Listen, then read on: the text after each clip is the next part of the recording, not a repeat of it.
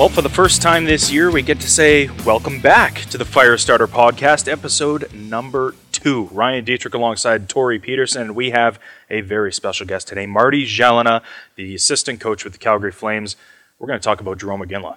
Well, it's the hot topic around town as we head into March 2nd, as everyone knows with the jersey retirement coming up very quickly. Yes. It feels like we announced it maybe like 2 days ago to me because it's been such a breakneck pace from the time that the organization said we're going to retire his jersey. Here's the date. Let's go. And it's been all hands on deck from every department in this organization. So it feels like time is flying by as we approach this very significant milestone within the organization. This is awesome. Like, the team is in a really good spot, playing very well this year. Now Iggy's coming back. We have a big night scheduled. It's going to be a spectacle. Just everything around this team right now is really positive, and that's what we like to bring here on Firestarter. Lots of positivity.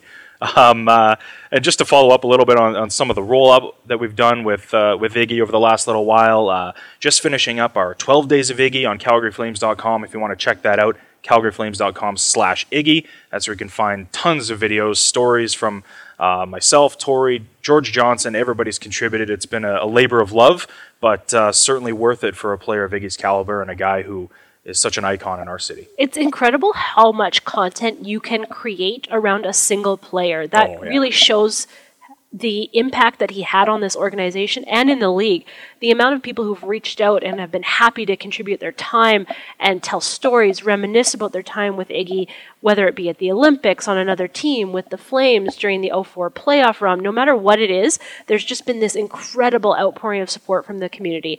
And the fan base, as you and I know, have been so ecstatic about this announcement. It's a huge milestone, as you mentioned, in a year that the team is doing great, top of the Western Conference as we're recording this. So it's a banner part of this season, which has been a great season no matter what, but it's a banner part of the year for me in particular to be able to have this milestone coming up. Well, you talk about time flying, too. It's actually kind of incredible to think back that it's been 15 years since the 2004 run. Like, to me, it feels like yesterday, doesn't it? It makes you feel old. It does. I mean, and we talked to the guys about it, and you're going to hear from Marty Gelinas, or Jelly as he prefers to be called, a little bit later, and just waxing on about some of the memories, and it all feels like it just happened yesterday around these parts. And you know, that was a special time. Magical was a word that he used over and over again, and I think we can all relate to that. But I mean, Tori, just for you, I mean, what sticks out? What are some of your favorite memories of Iggy over the years, both as a fan growing up, but also working with him for a little bit too? Well, watching that 2004 playoff run it makes me feel old to think it was 15 years ago.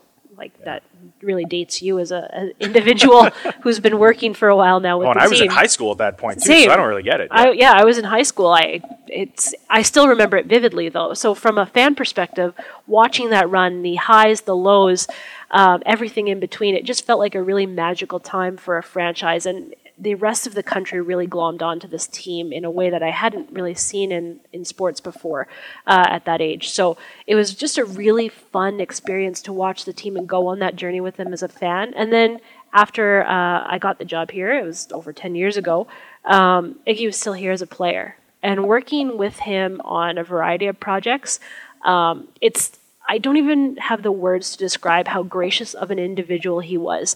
And for an athlete of that caliber and to have that many demands put on him on a daily basis, for him to be as welcoming, open to sharing his time with us, doing whatever we asked him to do, he was more than happy to. To have an athlete be like that in the start of your career, especially the captain of the team, the marquee player of this franchise, one of the most well-known players in this franchise history, it's just a really unique feeling as a young person in this career to have someone be that warm and genuine on a daily basis. And I'm not saying the other players weren't, because they were more than friendly. I've had great experiences with players over the year, but knowing what Jarome's life was like and how many people wanted his attention and the time and effort he put into training, for him to be so great with us and with me in particular is just something I'll never forget. He was an incredible person to work with. Doesn't that just speak to what Iggy stands for? I mean, we talked to the players and coaches and players around the league that played with him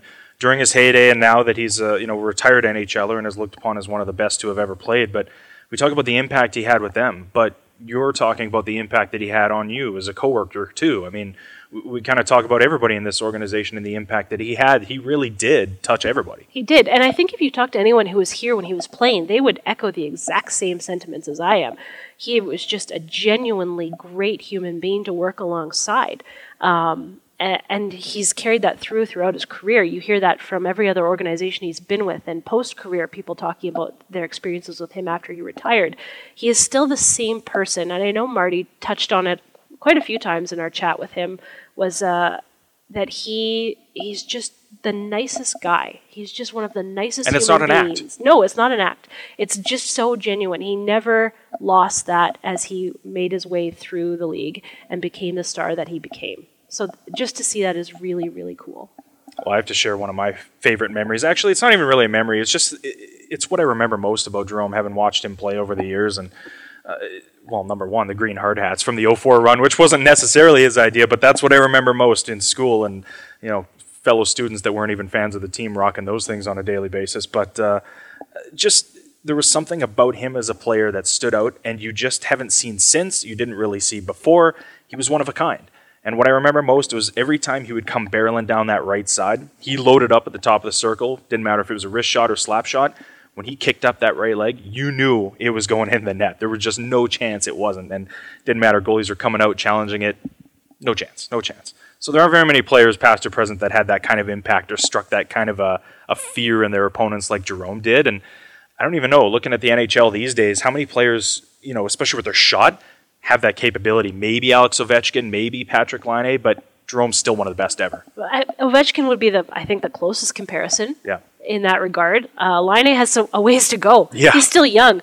So I don't know if you can even make that comparison quite yet in his career, but you're right. And to play that power forward role as well as he did for as many years, because that is a role that breaks down players' bodies. Yes. It's hard to sustain because you're just getting banged up every night and you're putting it all on the line every single shift.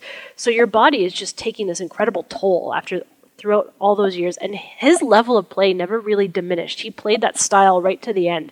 And maybe he wasn't scoring as much in the last few years of his career, but he was still playing that power forward role in such an effective manner. I think that is impressive in its own right, and we don't talk about it a lot, but like the fact that he was able to sustain that kind of play for his entire career, to me, is incredibly impressive. And you know what? I think we're seeing a little bit of that carryover now, because you speak to how that breaks down your body, and it does, but Jarome was always one of the fittest players, took great care of his body, and where's a no better example of that with this current edition of the Flames than Mark Giordano.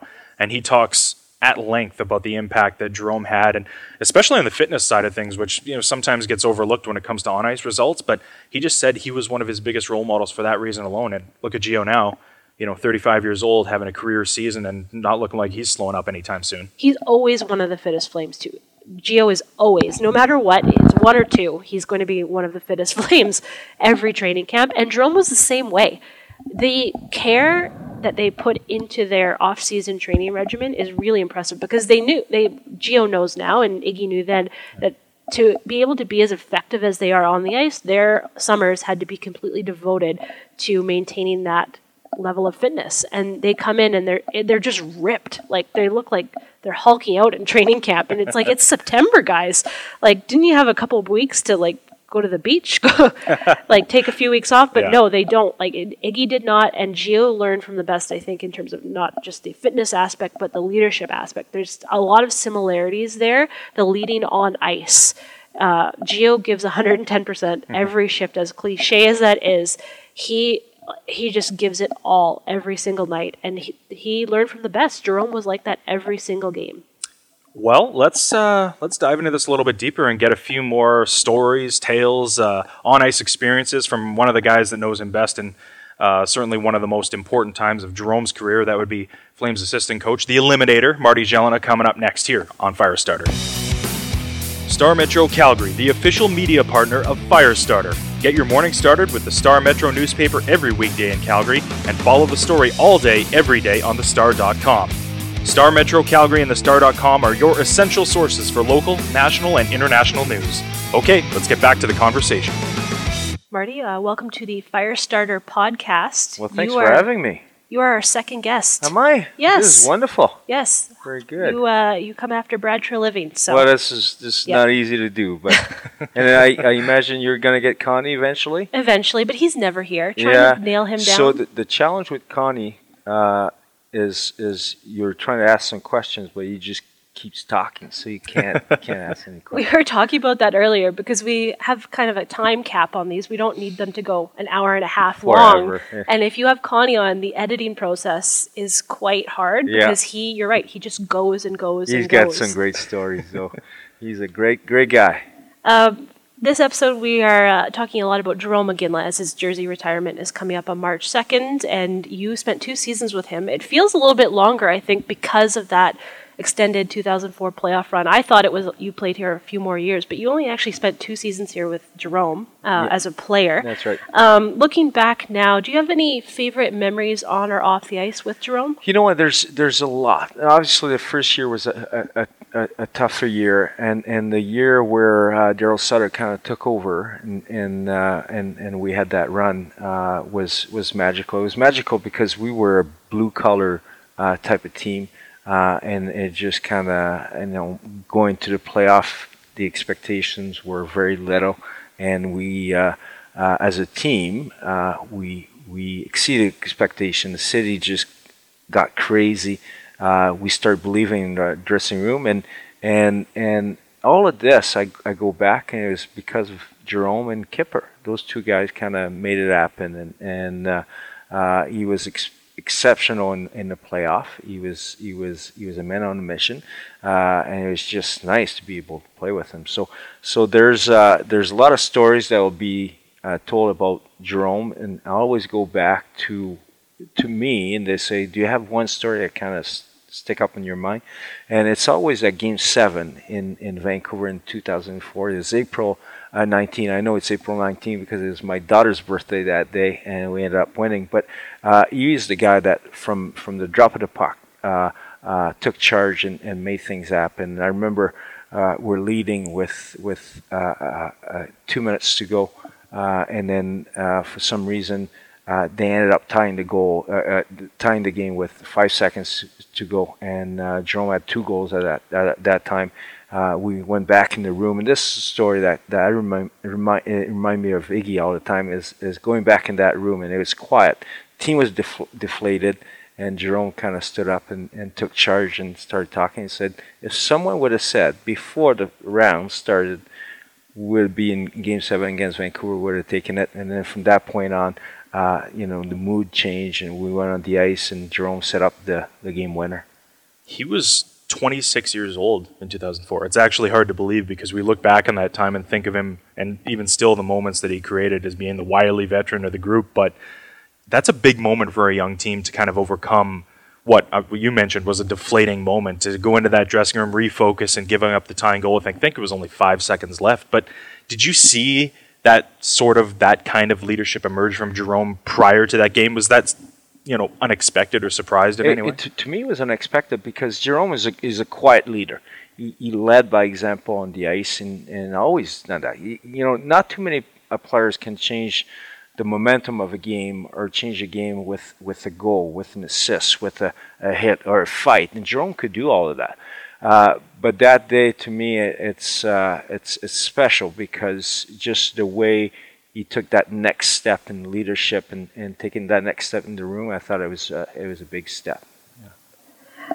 During that run, there's so many magical moments for Flames fans and for players alike, looking back and reflecting. Do you have any particular memories from any of those series that really stands out, maybe an unexpected one for you outside of that Vancouver one with the tying goal? You know what? There's so many little stories that happen.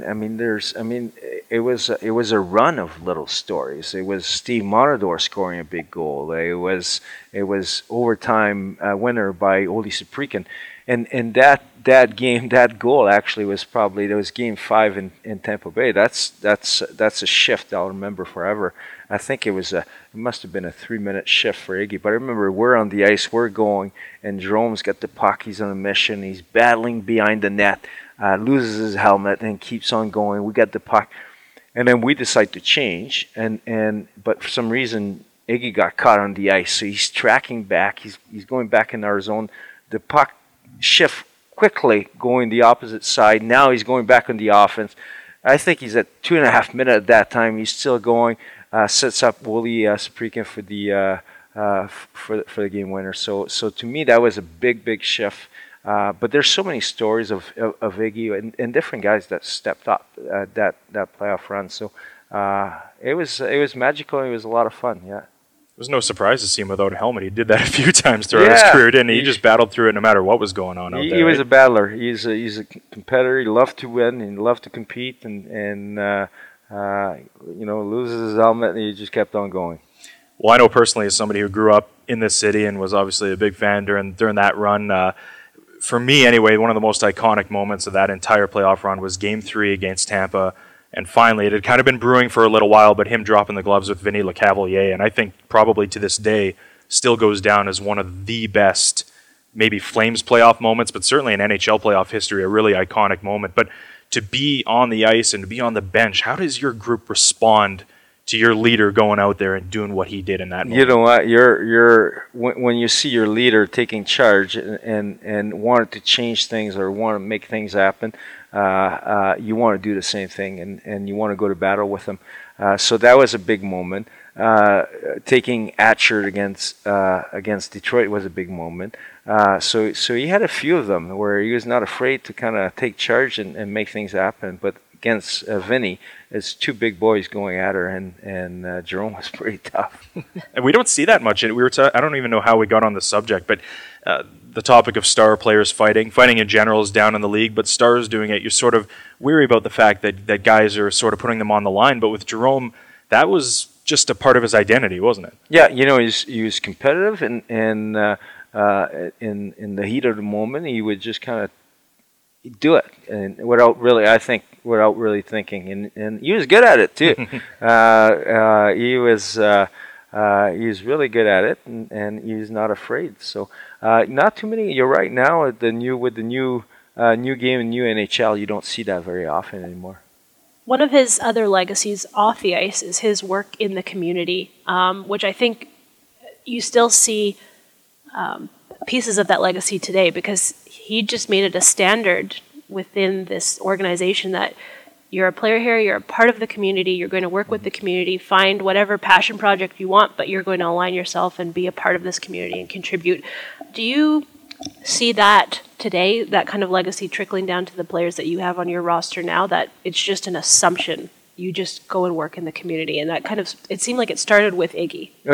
You know what, he was always the first one to help out, and he was willing with his time, and he was really good at it. And not only he was willing, he was good at it. When he took whatever charity he did, he was 100% involved. And whoever he was involved with, he made them feel special. And this is what I always say. I look at Iggy, and we got a lot of stories on the ice and off the ice. But to me, I look at Iggy, and this is what I'm most impressed and I respect most is the way he is off ice. What you see is what you get. And with the charity, it's because he cared and he wanted to give back and so on. But with people, it didn't matter who it was. He was engaged and made you feel special, and this is what's special about this guy. Is off ice, he was a quality person. So on the ice, awesome, but off ice, to me, he is the best. Being a coach with the team now, do you still, as Tori mentioned, do you still see that, and do you still try to impart some of that on, especially a lot of the young players that are coming up and maybe haven't been exposed to that personally, but have heard about what Iggy's contributions were? You know what? I think it's just you're talking about. This is the line now. This is what need the expectation. This is what we do here. We care about the community. We know it's important. I think that comes from our ownership too, from our leadership right from the top, and from the management, and Iggy and the players are doing a great job in the community for us. Now, after you finished off your playing career, you went and did some development coaching with Nashville, I know that, and then you came back to Calgary as an assistant coach. There was that overlap there with Jerome that first year. What is that like to come in and coach someone that you're close with, that you've played with, and you played with not that long ago. You're not that far removed from your playing days at that point. What was that like? You know what? It was not easy. Well, first of all, it was my first time coaching, so I had a chance. When I took the job, to go and sit down with Iggy and say, this is my role and so on. He was really, really good. So, you know what? He always made me feel like I was doing a decent job, and that's just the type of person he is. So there's always a fine line between being friend and coaching. And you know what? He was really professional. We had a good relationship. And if he needed to say something, he would have said something. But he was always good to me. Yeah. How long did it take him to maybe shed the nickname and call you coach or anything like that? To this day, he still call me Jelly. So there's no coach there. The players now call me coach, but not Iggy. Not him. Is there, and especially when you got on the coaching side of things, and to see him from just a slightly different perspective behind the bench, and you look at the years that you've coached now and the players that are in the game now, he was a really unique player, one of a kind. Is there a comparable that you've noticed maybe since that has not gotten to that level, but approached something that you see? There's a little bit of Jerome in that guy. Yeah, no, not like he was elite at all levels. But we talk about, there's not too many guys now that can change. Like for example, we love Johnny, and Johnny can change the momentum of a game with a shift, with a speed, with a pass. But he's not going to change the momentum with a fight or a big hit. That's just not who he is. And maybe it was a different era back then, but Jerome could do that. He could a big goal, big pass, a big hit. We talk about that fight with Lecavalier. He was willing to do that to change the momentum and make sure that everybody was following him and following his lead. So, I can't think of one player that would be like Jerome. And now that you've experienced the 2004 run and you saw how excited the city was, you were immersed in it. This year, I don't want to draw direct comparisons to it, but there's a buzz around the city this year. It just feels a bit different in terms of how the fans are reacting, how the season is gone. Do you see any comparisons between 2004 and this year in terms of how the fan base has really been engaged the entire season in the buzz? Yeah, but you got to remember in 2004, like we squeezed, like we made the playoff, but it's not like we cruised. We had to battle and so on. Remember, with 28 games to go, we had we broke it down in four segments of seven games and approached that as a playoff run and made the playoff, and it was unexpected and nobody was expecting us to win, and it just kind of snowballed from there.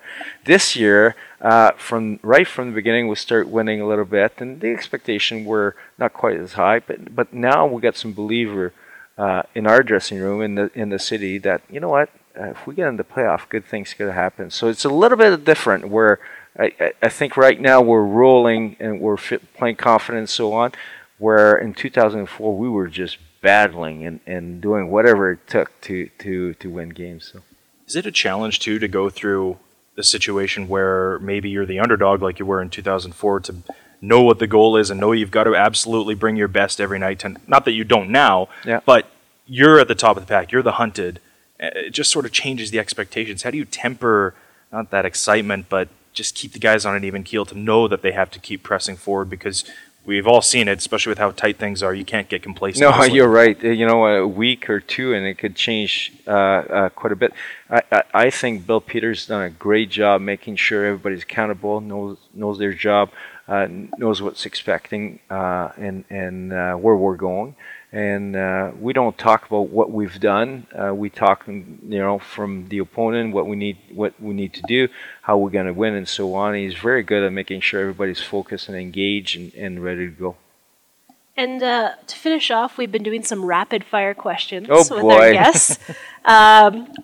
So they're not hockey related, so you don't have to worry. They're just really quick rapid fire questions. So we're going to start with, what's your favorite movie? Shawshank Redemption. What skill would you like to master? Woodworking. What are you addicted to? It can be a food, a TV show, whatever it is. I love sugar. People don't know. I just I don't know if candy. I've ever seen you eat sugar. Oh yeah, I've love known you for a sugar. long time. Yeah. That's a lot of bad Closet- habits Climate here. closet eater. Yeah. We heard Brad Tree Living mention, what was it, salt and vinegar chips? Yeah, He's salt and into vinegar that, chips so. for Is that tree. right? You just got to get away from RVA. Yeah, that's right. What's your biggest pet peeve? I think someone that is dishonest. Are you a morning person or a night owl? Morning for sure. That was a quick answer. What city or country would you like to visit that you haven't already been to?